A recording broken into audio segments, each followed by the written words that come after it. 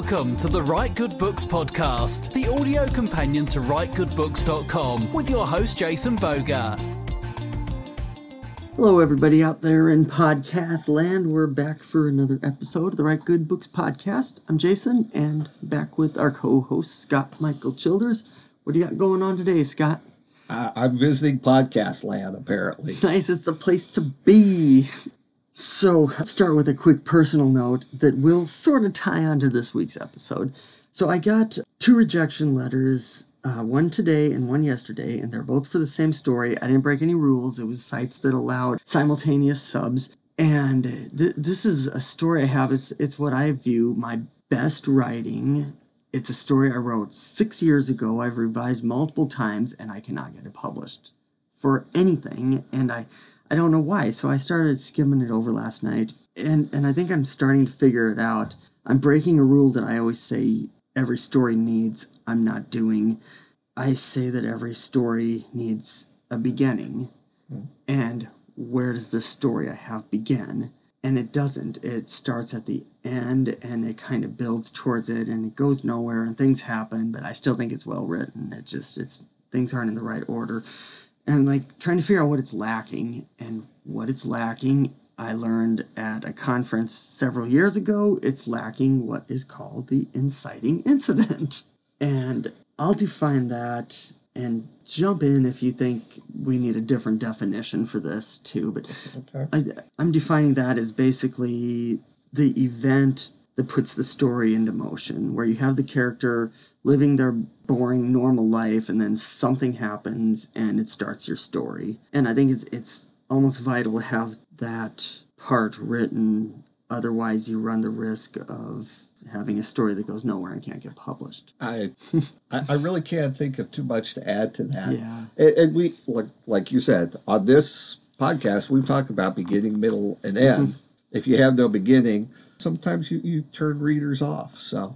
I'm trying to figure out the best way to define your own inciting incident. In my novel, for example, it starts with a very brief scene of something, and then there is, an event happens, and there's my real story. Well, let me say, is it your story, or is it the journey begins for your protagonist, or one of them, if you have multiple points of view? Because your story begins with word 1. Good point. But no, you raise a really good point. It goes back to structuring your plot, mm-hmm. right? And where to really start your plot. How far back do you want to go? How much setup do you need? Well, I think the use of inciting incident gives you a little peek in what they were before your protagonist. Yes. This is normal. Now we're going to tell you something that happened that is worth telling. Everyone has a day-to-day, life. Sometimes those days, I don't want to say aren't worth living, but sometimes they're not worth telling a story. Again, in literature sense. Right. Everyone has worth. Okay. But, when you go to a meeting or of friends or gathering or something, and you're talking about something that happened to you. You're talking about something that's out of the norm. And so your traditionally formatted story has a little bit of, well, this is life as usual, and then this. And I think that's sometimes a part that's missing, is we don't get a sense of this is normal and this is what makes today extraordinary. Yeah, you need to show a little bit, not too much. Mm-hmm. You never want to show the things that don't matter, brushing your teeth in the morning or whatever. But yeah, you want to show your reader just enough to say, here's a normal person doing normal things, and here's what changes. And, I wanted to talk, I guess, mostly about inciting incident, but really we're probably going to get a little more general and talk about beginnings, setting your character off on that journey. Yeah. And again, we're kind of focusing today on linear progression of story. Oh, yeah. We're not talking about ones that, you're in something and then flashback something else. So those are all kind of some special cases. They still have an inciting incident. Mm-hmm. But to start out with, our beginning, we will talk about a straight chronological ordering of events in a story. So how much do you think should be shown before that incident takes place? as little as possible, or should it be drawn out enough to show what kind of character you're dealing with? Well, I think it's really close to what you said there at the second part is we need something to compare the change to. You know, what happened is extraordinary, but we don't know that until we know what was ordinary.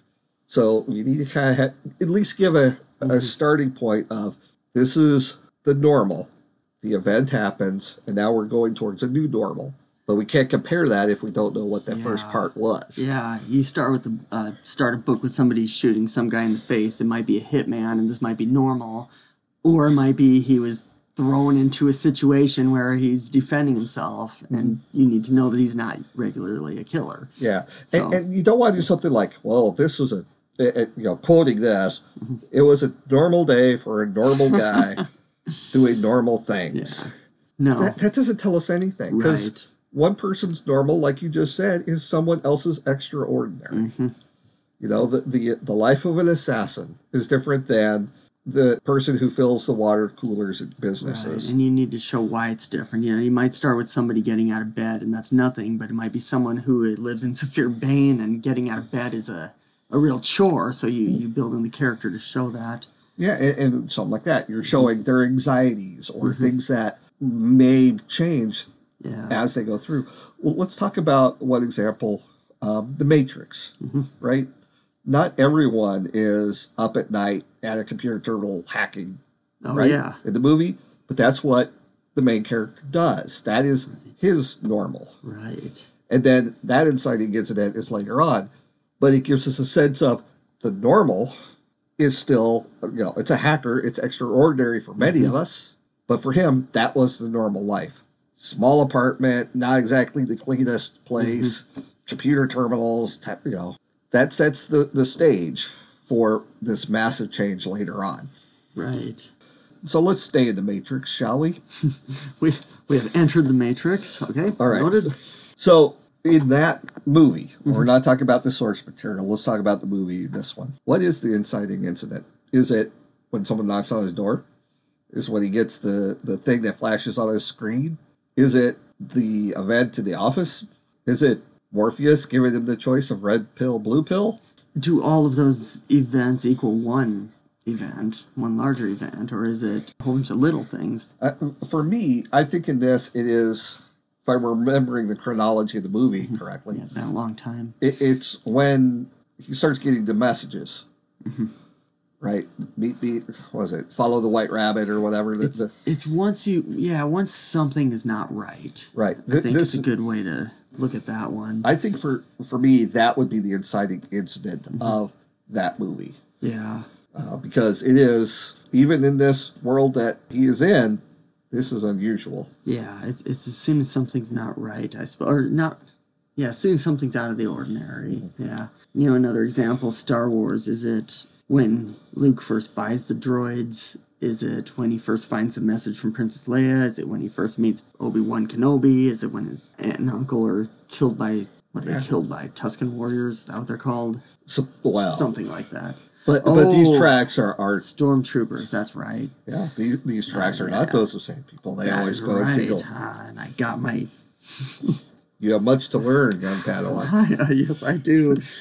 But and here's the thing. You mentioned it before. Is it one thing, or is it we're going through a process, but we haven't hit that point of no return yet? Yeah. So is it the point of no return? Yeah. There is still a chance where I could turn back now, and my life returns to normal. So when the character makes a choice, that goes into a bit of the hero's journey format. So there's some debate, I guess, that could be had.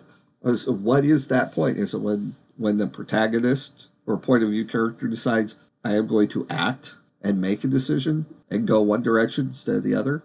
I think you can make that. You can make that case, and it certainly gives a little bit more build up to the meaning of that point. But again, or do we go back to what we started with? It's like the moment something unusual happens, it starts the whole cascade of events. I suppose it doesn't have to be either or. Sometimes the person doesn't really have a choice. Yeah, and now that's an interesting way to look at it. What's more interesting to a reader? a character who doesn't have a choice or a character who makes that choice. Yeah. And sometimes that is the story. Mm-hmm. Oh yeah. I is a story. I woke up in some alien ship. My life is never going to be the same, no matter what I do. But what is my choice? Do I explore, or do I curl up in a fetal position in the corner? Both are going to be stories. Both are extraordinary. Yeah. But at that point, you're going on a journey no matter what. Mm-hmm. So that there is no decision. There's waking up in an alien spaceship is the incident. And it's not fun. I wouldn't know. So I've heard. So that the decision to start a journey has been made for the character. Yeah. So then it's the decision of what they do next. And at that point, we start seeing character growth and character, or just general, this is the character. Maybe they are scared to begin with and later become brave. Mm-hmm. Maybe they are foolhardy and later they become smarter. Maybe they are confused and become clearer on what's going on. Yeah. All sorts of things that start that story. But at one point, something extraordinary happened. How do you think it should be handled when you have multiple point of view characters? You show a backstory for each, and you show an inciting incident for each, and you put each one on their own journey. I don't think every minor character should have their own hero's journey thing going on, but I think primary characters should have some sort of your point of view storyline, and so your point of view characters.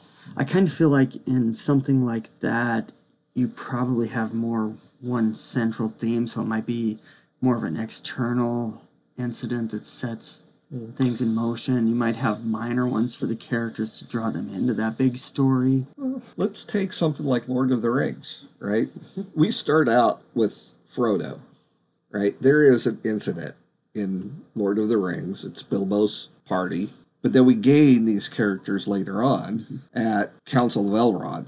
There is no backstory given in that book, right? That's the first time we meet those characters, and they decide to join this quest. You could do that. Yeah. You have your instigating, but then other people join, and then you start showing from there. But someone has to start the tale. Or, you could do chapter 1, here's this, chapter 2, here's that. But I think if you do that, you have too many start, stop, and it doesn't flow well. Yeah. In general.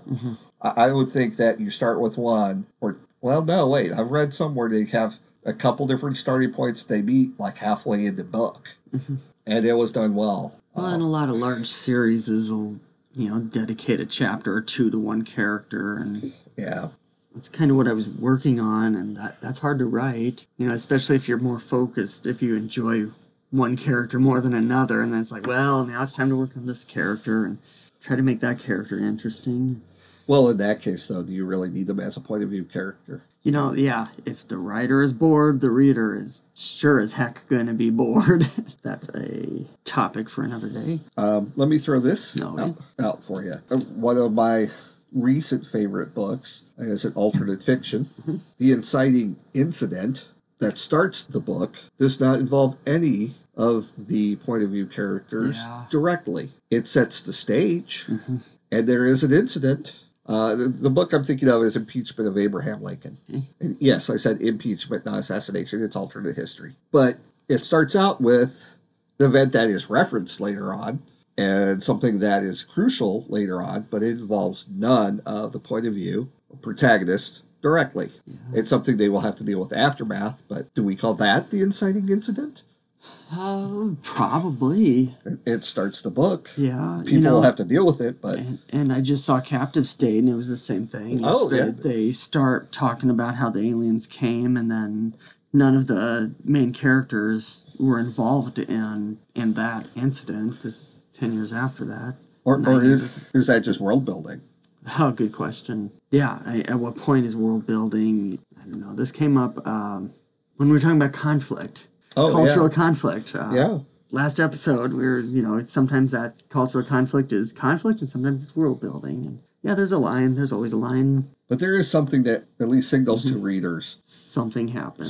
Changed things. And it made it worth us telling the tale. Yeah. And maybe that's what a good beginning will do. Yeah, that's a good way to wrap things up. In closing, I want to say just real quick, why should anybody care about any of this? But I mean, that's why. It's good things to keep in your mind while you're doing your plotting, or if you're a discovery writer, while you're writing, just, think about that. What was normal and what is present, and you have to make your reader care, so they need to know why what you're writing about is important, and how it's different than in the past can help make it important. So, with that said, thanks for listening. If you'd like to support us, check us out, patreon.com/writegoodbooks. Visit us on the web at writegoodbooks.com/podcast. We'd love to hear some feedback, so don't hesitate to drop us a line if there's anything you'd like us to cover, or if you have any questions. And we'll see you later. See ya.